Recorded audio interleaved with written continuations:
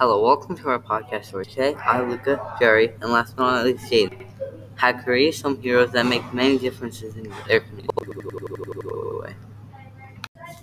It had all started when retired veteran Liam was doing a routine patrol while serving as a National Guardsman in Iraq. The life-changing event was that Liam was driving and he had veered a little off the road. Liam had heard monstrous explosions after his car blew up to pieces since he had veered off the road a little bit. And when that happened, he had faced the problem of being stuck under his car, where then he lost his legs, but that didn't stop him from achieving what he can't do. After he had gotten out of the hospital, he wanted to start one of his dreams, and that was to building a house for his wife and 2 sons. He had just gotten out of the hospital with 2 prosthetic legs, but he still has many more dreams to accomplish. Not much later, a member of the church wanted to help one of Liam's dreams come true, and that was to build a wheelchair accessibility home with stuff that can help the life for someone with a wheelchair. That was a hard time in life doing simple tasks every day. He still wants to help as many people as possible so people with the same problem as him can have an easier life, which is very wholesome.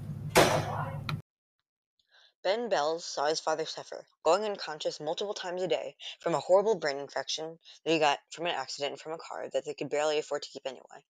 And just after 10 years of having the horrible infection, he died after moving through many hospitals around the city around them, only to find out that all of the hospitals were much too expensive for them. They couldn't afford to move him elsewhere to help him because they didn't have a car. They could not afford planes. After his father's death, Ben refused to let anyone he knew feel the pain that he felt in those 10 years and became a professional surgeon.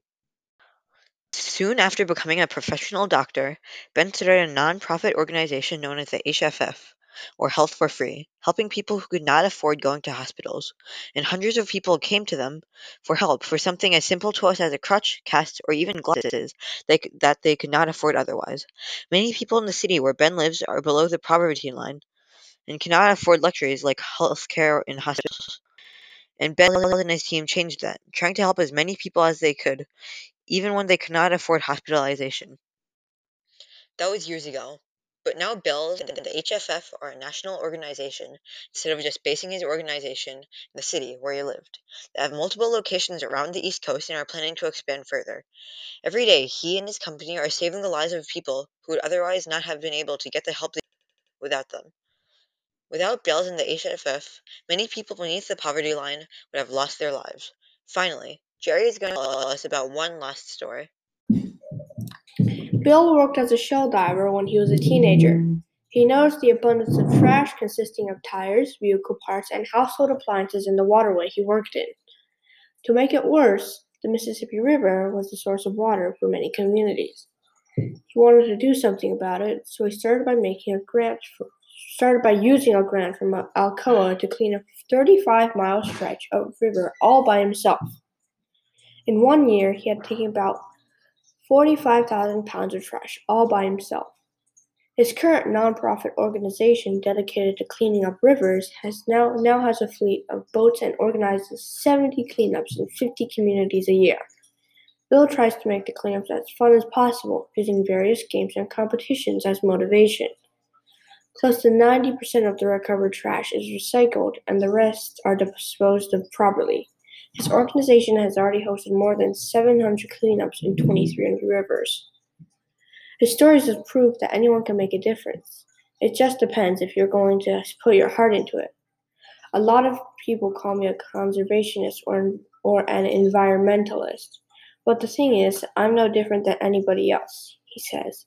Will is a hero because he takes his own life and uses it to make the communities a better place. The people we told you about had done some astronomical actions for people that truly needed help, like how Luca's hero had a disability and how Jerry's hero was young and devoted most of his life to fighting for a cause that can change the world.